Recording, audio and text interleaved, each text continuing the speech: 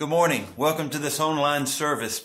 Today's teaching becomes time-stamped from the world of sports as the two contenders for the Super Bowl have been decided. Our entire culture, or at least most of our culture, will build anticipation as eventually Super Bowl 56 will prove the champion. That event will prove who finishes first. Now, I share this with you just as a reminder that our culture loves to celebrate who finishes first. Rarely will there be interviews for the one who has finished second, the one who comes out on top, the champion. The one who finishes first will be celebrated. And at this very moment, our culture builds with anticipation to discover who that first will be. Now, in a diametrically opposed context, Jesus offered us different words concerning first. In Mark chapter 10, verse 44, Jesus actually said, "Whoever desires to be first must be a servant to all." That becomes for you and for me an incredible view into the Gospels, and particularly for our time today, into the Gospel of Mark. We have before us this incredible reminder that Jesus Christ himself, the highest, the greatest above all things, entered into man's history as a servant.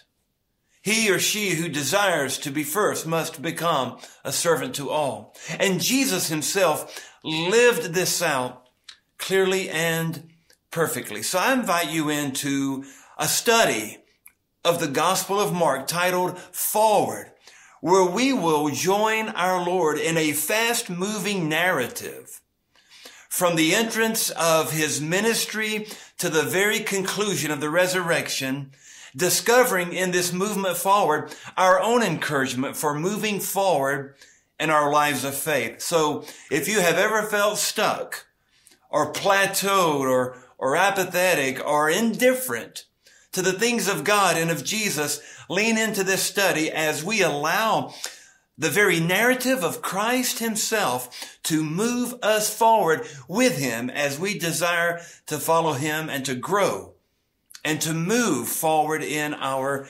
commitments as Christians. So welcome. So glad you're here. I'd like to share with you from the opening of Mark's Gospel 5 very specific facts concerning the impact of Jesus. As we see the story of the Gospel of Mark unfold, we'll quickly discover what I like to call 5 irrefutable facts of his impact in our lives. So let's begin reading Mark chapter 1, verse 1. Here in this gospel, Jesus becomes clearly portrayed as one who came to serve, the Son of God, God himself, coming to serve. So let's enter into his story. Beginning, Mark chapter 1, verse 1. The beginning of the gospel of Jesus Christ, the Son of God. As it is written in Isaiah the prophet, "Behold, I send my messenger ahead of you, who will prepare your way. The voice of one crying in the wilderness, make ready the way of the Lord, make his paths straight."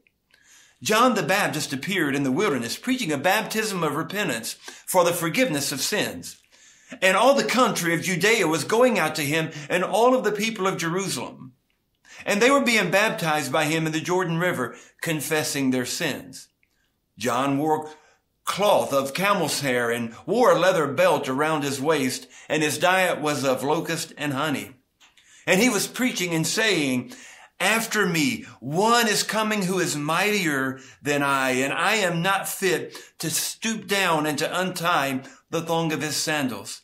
I baptize you with water, but he will baptize you with the Holy Spirit." Now, as Mark's gospel opens, we see an account of John the Baptist announcing the coming of Christ. We read actual verses from the Old Testament, both from Malachi and Isaiah, and what we first discover concerning the 5 impacts that we see here of Jesus' impact on our lives would be the historical. Of the 5 irrefutable facts of his impact comes first the historical. Now join me concerning how history parted and entered Christ our Lord. This becomes a phenomenal reminder of the whole message of the gospel, of the whole of the scriptures. So how do we note that Jesus has stepped in to history? First, consider the history of the Gospel of Mark itself. The gospel represents a genre of narrative, popular in the Greco-Roman world from where this writing came concerning the cultural influence. There were other writings of that era, very similar to a narrative, but here, because of the inspired word of God, because of the anointing of the Holy Spirit on these words, this narrative raises above any other story that particular era could have embraced because of the power of the truth of Jesus Christ that we see unfolding here. Perhaps some would say that this gospel actually was written somewhere in the mid-1st century, perhaps 55 AD and forward, perhaps even as late as 70 AD. I think probably more like 55 to 65 AD, because the authorial presence of Mark, John Mark himself, was a traveling companion of Paul, and this marks the particular time in which this gospel was written. History even teaches us, scholarship teaches us that Mark gained a significant amount of his understanding of Jesus from Peter. And so I love this interaction of the 1st century followers of Christ, someone like John Mark leaning in as a missionary companion to Paul, but learning from an apostle Peter and scribing by the hand of God through the inspiration of the Holy Spirit the narrative we have before us. So first, concerning the irrefutable fact of the history, the impact that Jesus made on history, the Gospel of Mark points to that impact. But now, having looked at the history of the gospel itself, let's look at the history of Jesus' ministry.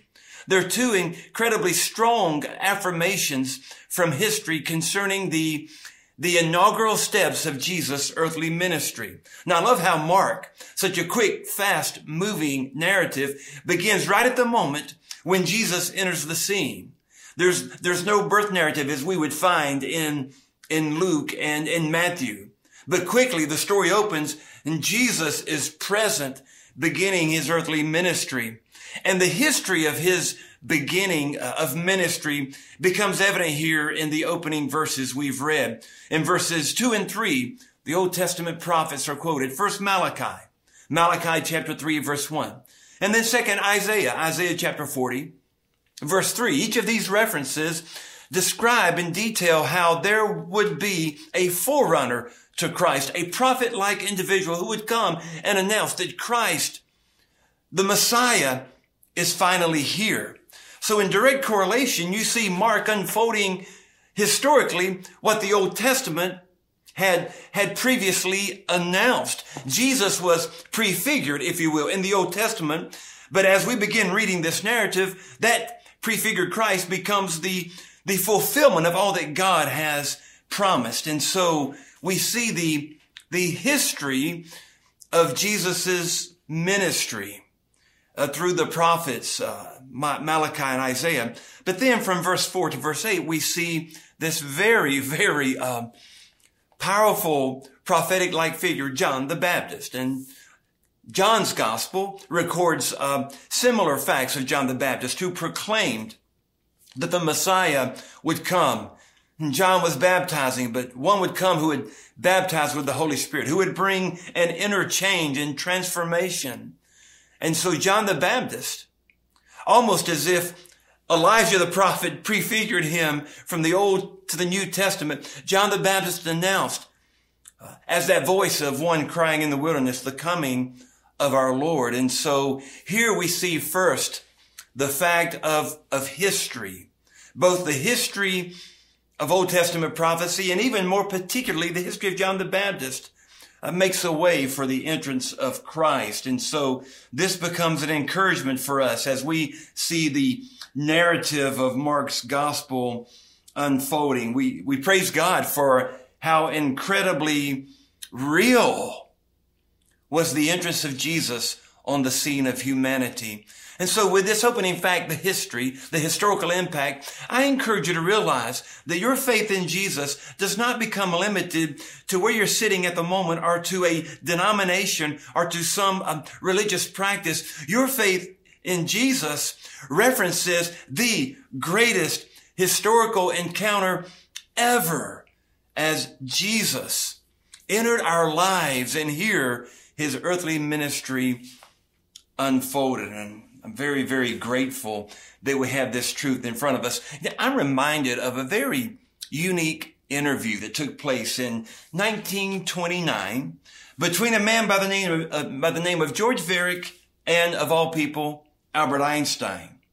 During this interview, Varick posed this question to Einstein: do you believe in the historic Jesus? Einstein responded, unquestionably. And then he continued, no one can read the Gospels without feeling the actual presence of Jesus. His personality pulsates in every word. No myth could ever be filled with such life. Now, this statement does not necessarily make Einstein Christian, but nonetheless, I appreciate that here this intellectual mind read the Gospels and realized, on every word exists life. So this irrefutable fact, first, history. Jesus has impacted history. And when we read the words, we read the life, not just a story, but the greatest historical impact ever, Christ with us. Now let's move to a second irrefutable fact of the impact of Jesus on our lives. Second to the historical comes the eternal. Because yes, Jesus among us represents a significant, the highest historical fact that we could embrace. But the life of Jesus, of course, does not simply express history. So now we move to the full essence of his identity. He's eternal. His impact not only references history, but references that which is eternal. So let's continue reading. We pick up in verse 9.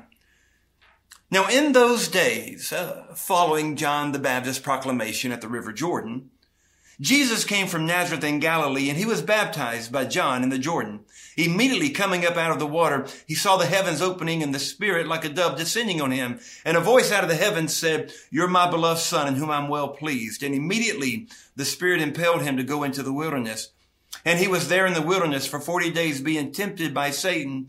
And he was with the wild beast, and the angels were ministering to him. As the narrative continues, Jesus appeared at the Jordan. Well, Scripture indicates, even from Matthew chapter 2, verse 22, that Jesus was raised in Nazareth. Nazareth, geographically, would be located about halfway between the Sea of Galilee and the Mediterranean Sea. And Jesus traveled northward to the north part of the Sea of Galilee to begin calling his disciples. But before he traveled there, he made his way by the Jordan River where John the Baptist was baptizing. Now the Baptist was baptizing not for the purpose of converts into Judaism. Absolutely not. Nor was the Baptist baptizing because of a daily ritual. There was a Jewish sect in the place of Qumran who attended to baptism as a daily cleansing ritual. That's not what John does here, because his announcement proclaims repentance of sin. So John was baptizing Gentiles, and likely Gentiles who had already converted to Judaism, but were drawn to this call of confessing their sins before Jehovah and repenting. Jesus approached John the Baptist, and when we read about the baptism account in Matthew's Gospel, chapter 3, the inference is that Jesus made a request for for John to baptize him, because quickly John protested. In Matthew's gospel, John said, there's no way that I can baptize you. You should be baptizing me. But then in Matthew chapter 13, verse 5, Jesus said, do this because it will fulfill all righteousness.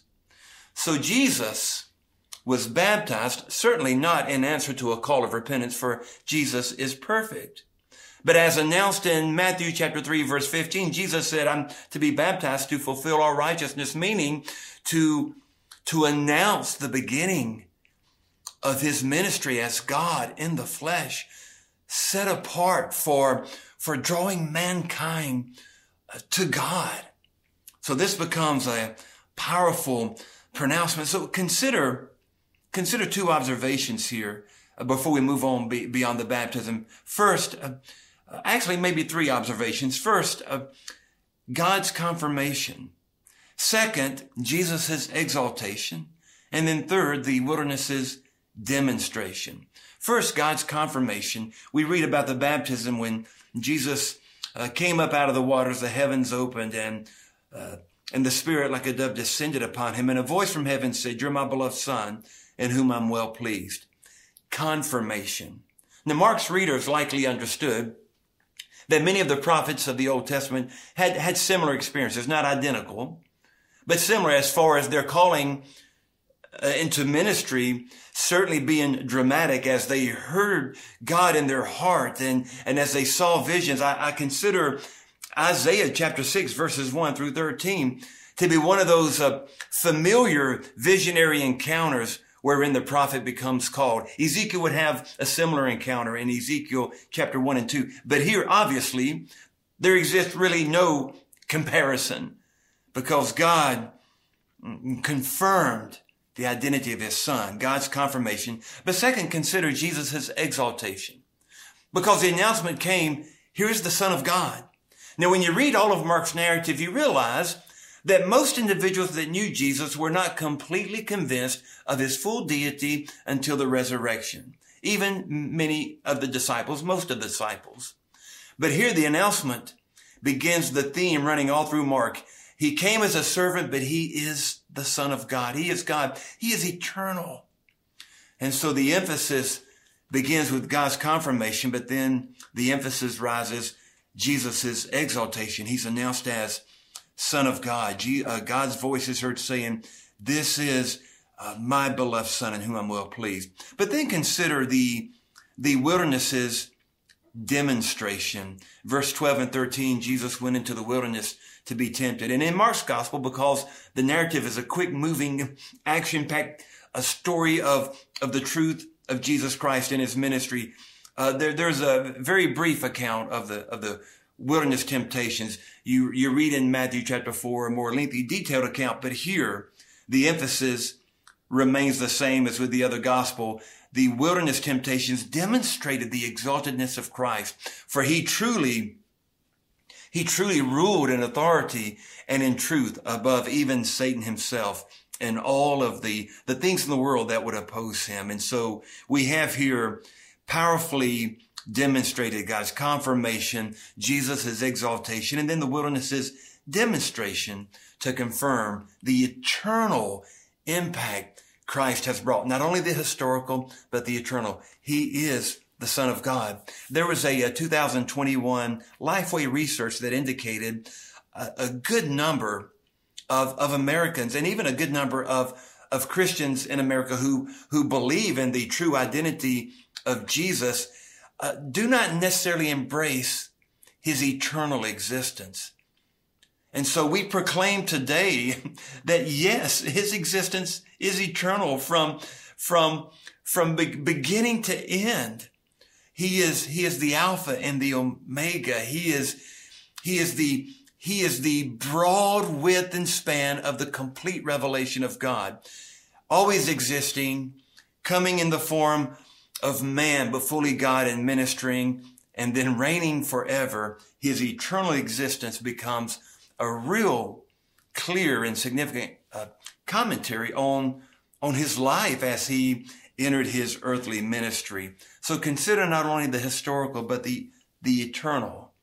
Now, as the baptism of Jesus concluded, following Mark's narrative, we come to a third section, if you will, describing now not just the historical and the eternal, but the missional.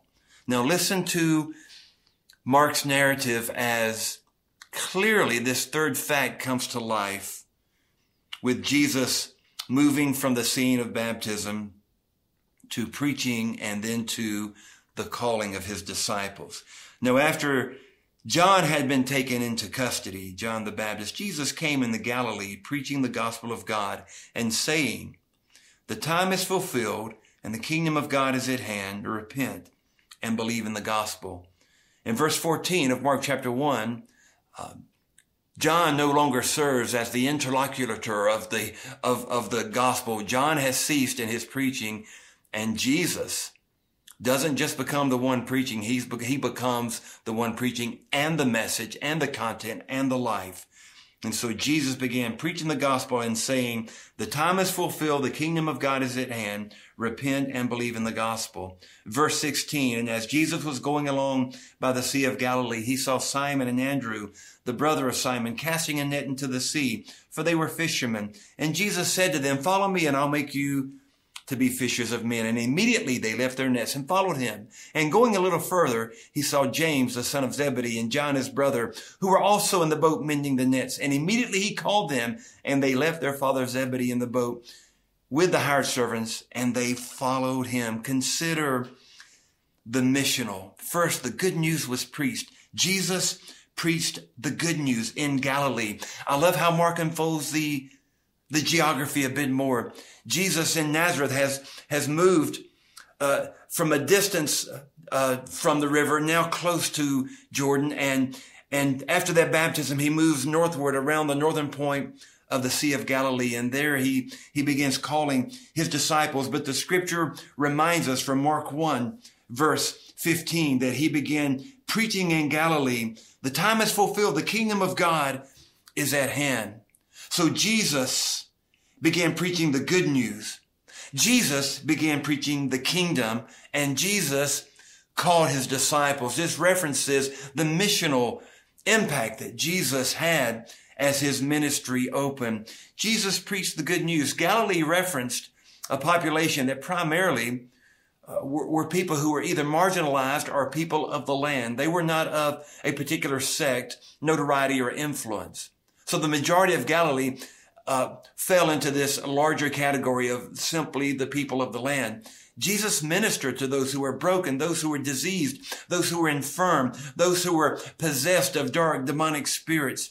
Jesus ministered and he preached the good news. So here, the preaching of the good news not only emphasizes his missional impact, but the preaching of the good news elevates his preaching above John the Baptist. John the Baptist's preaching was a precursor, a preface, an introduction. But as his preaching concluded and the purpose thereof, Jesus began preaching the good news as the content of the good news. But secondly, Jesus began preaching the kingdom of God. And the emphasis here reminds us that God's kingdom begins to emerge as Jesus enters the scene. Now, his kingdom will be fulfilled when Christ returns. But the kingdom begins to emerge. And I find this amazing because many Jews believed that the world was under the kingdom and tyranny of Satan. And Jesus came on the scene to announce the kingdom of God is near. God is beginning his work. And therein lies the call to repent and to believe in this good news that the Messiah is here. And then we read on through verse 20 that Jesus called his disciples, and in that call announced that they would become fishers of men. Now that phrase, fishers of men, I believe is more of a parallelism than a symbolism, because as they were out fishing and working hard and seeking, Jesus said, "You will continue the energy, but not the goal. You'll continue the activity, but not the purpose." We are fishing for men. We are on a mission to go beyond where we stand, to see others drawn in to the relationship of grace and mercy that God offers. And so what an incredible impact, the missional impact. I love a statement read from theologian and church leader Father John Mackenzie. He once observed, if the church were to lose its hierarchy, its clergy, its vast collection of buildings, its store of learning amassed over the centuries, even the sacred books, and had to face the world with nothing but the living presence of the risen Jesus and its mission to proclaim the good news to all the nations and people, it would be no less a church than the church of Peter and Paul. And perhaps it might even be more of a church than it is now. If we were to lose all of the intricate details and trappings and programs, and all we had was the presence of the living Christ in us and the mission to take his gospel to the ends of the earth, we would be just as much the church as the first century. And according to Mackenzie, probably even more of a church than we are now, if we truly centered on Christ and his mission to take the good news to the ends of the earth. And so, yes, his impact, without a doubt, was definitely historical, eternal, and missional. But I turn to a fourth irrefutable fact of the impact of Jesus, the powerful. Let's continue reading. After we read of the account where Jesus called his disciples in verse 21, then they went into Capernaum. And so now Jesus has disciples with him. Again, Mark's narrative moves fast. Just in 20 verses, Jesus enters the scene, is baptized. He's gone through the wilderness temptation. He's called his disciples, and now they're on mission. Verse 21, they went into Capernaum. So now they've rounded the northern part of the lake, and they're entering into the city of Capernaum. And immediately on the Sabbath, Jesus entered the synagogue and began to teach. They were amazed at his teaching, for he was teaching as one having authority and not as a scribe. What an amazing distinction verse 22 brings. Jesus taught in authority, not like the scribes.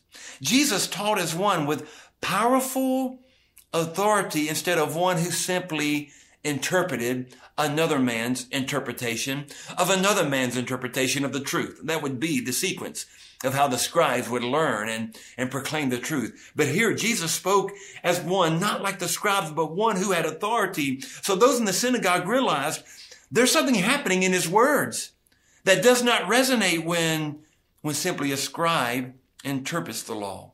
So they were astonished that he taught as one having authority. Verse 23, just then there was a man in the synagogue with an unclean spirit, and he cried out saying, what business do you have with me and I with you, Jesus of Nazareth? Have you come to destroy us? I know who you are, the Holy One of God. And Jesus rebuked him, saying, be quiet and come out of him. Throwing him into convulsions, the unclean spirit cried with a loud voice and came out of him. They were all amazed, so that they debated among themselves, saying, what is this? A new teaching with authority? He commands even the unclean spirits, and they obey him. Immediately the news of him spread everywhere, in all the surrounding district of Galilee. The powerful. This becomes the fourth irrefutable fact of the impact of Jesus, especially vivid as he began his earthly ministry and his impact even today. Notice two very clear distinctions of his power between verse 21 and 28. Power over the law.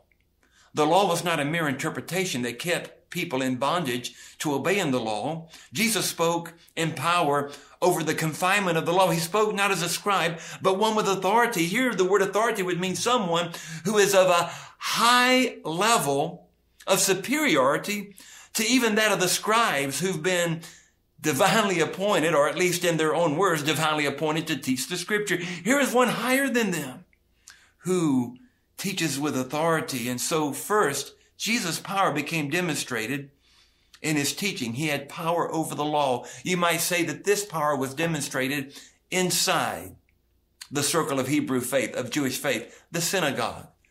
Now, in the first century, especially at the onset of Jesus' ministry, Traveling to Jerusalem to the temple would be laborious for many Jews who had begun to scatter throughout the development of the area of Palestine over the last 100 years of what we're reading here. And so many synagogues had been developed. The word synagogue simply means a place to gather.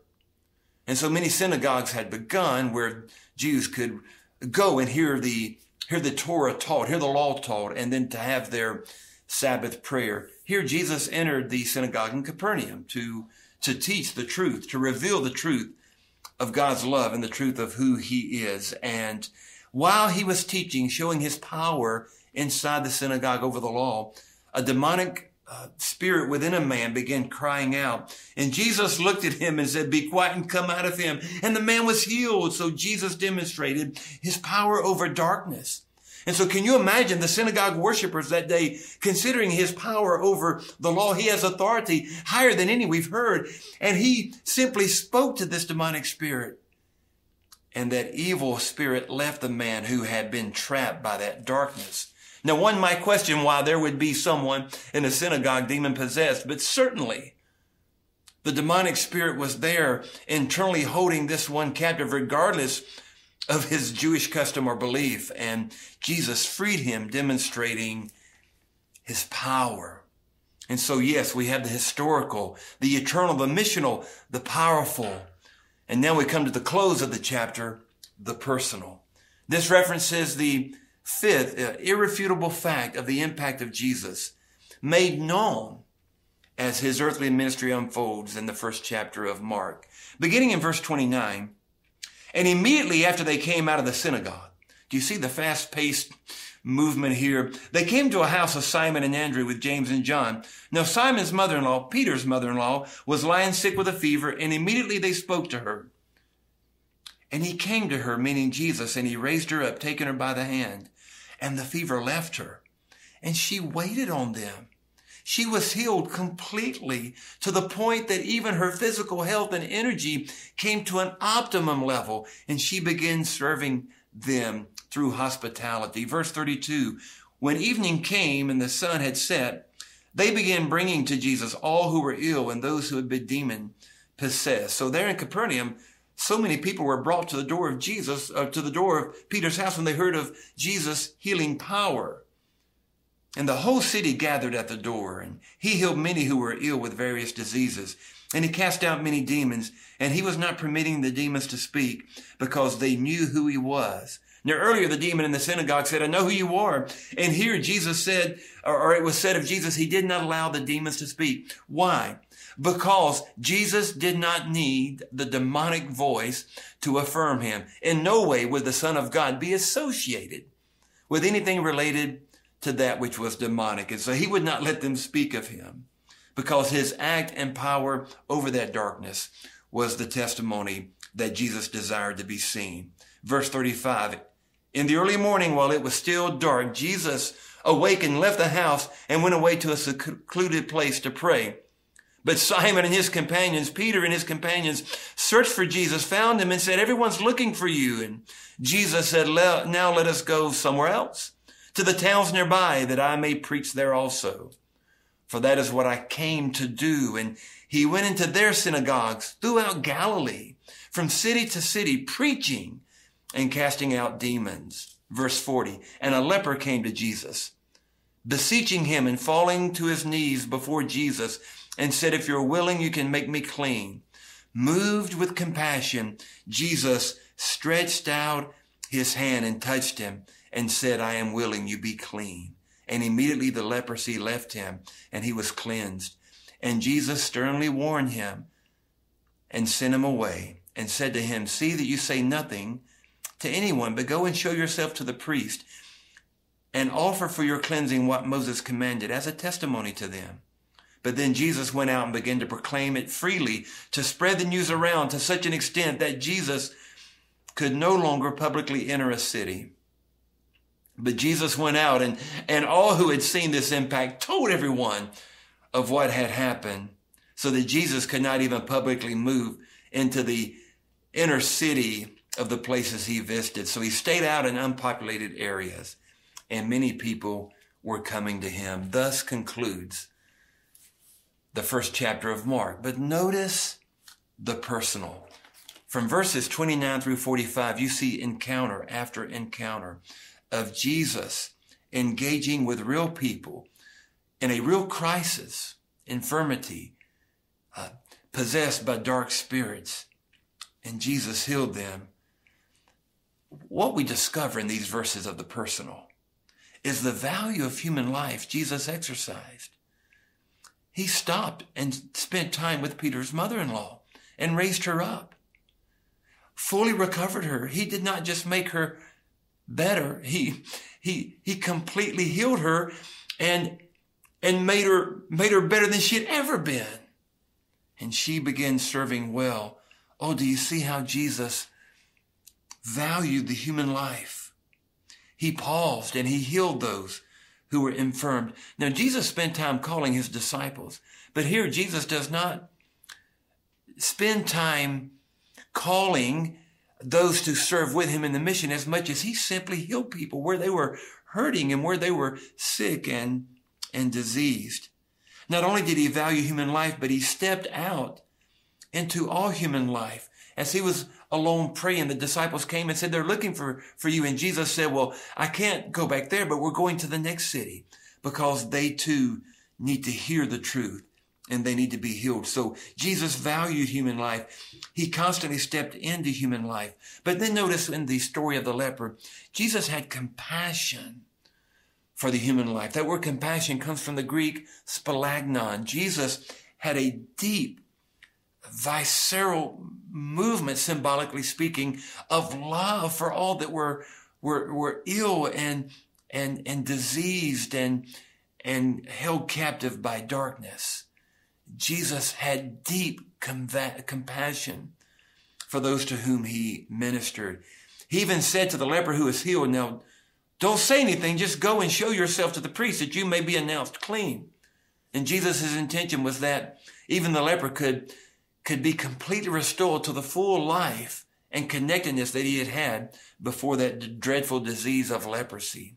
And so Jesus healed, Jesus touched, and his compassion flowed for the personal.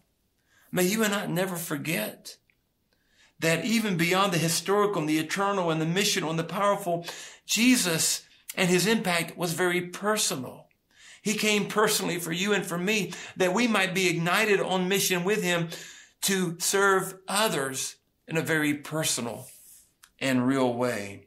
I close with a Christianity Today article from 2008.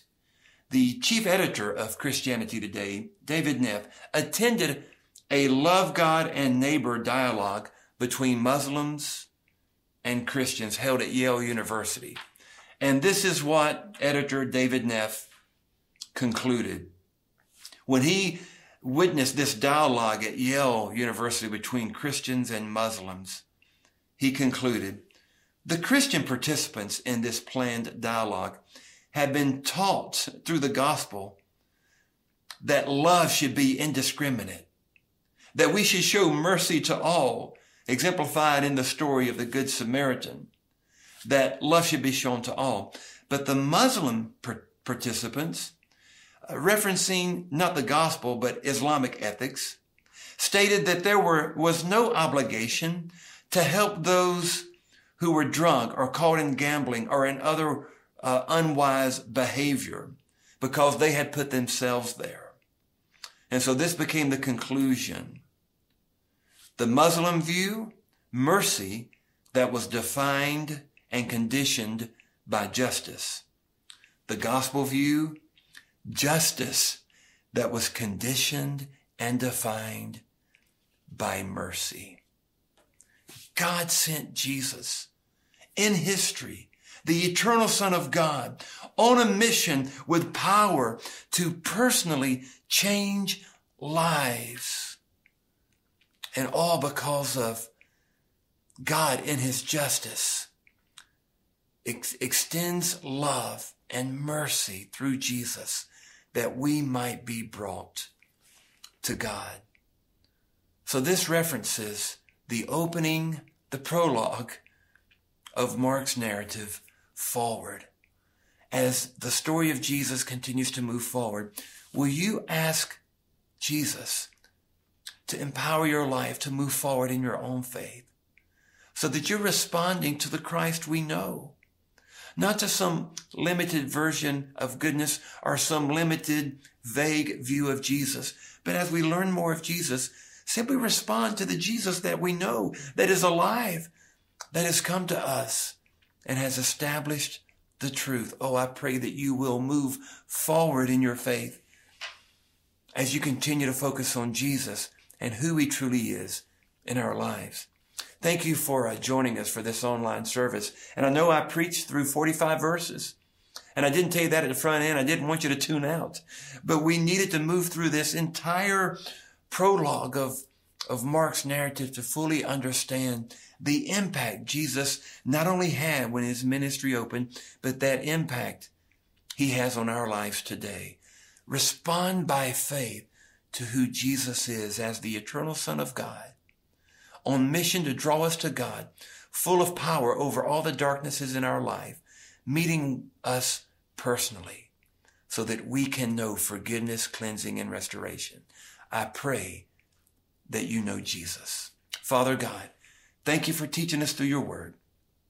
And I pray for everyone who's heard your word taught this morning. May we respond to Jesus, not to some vague image of the truth, but may we respond in faith to Jesus today. And this is our prayer in Jesus' name. And together we said, amen. On the screen is a website location. Please reach out. We'd love to have a conversation with you right now as we move forward in our faith. I look forward to Mark chapter 2 with you next week. God bless.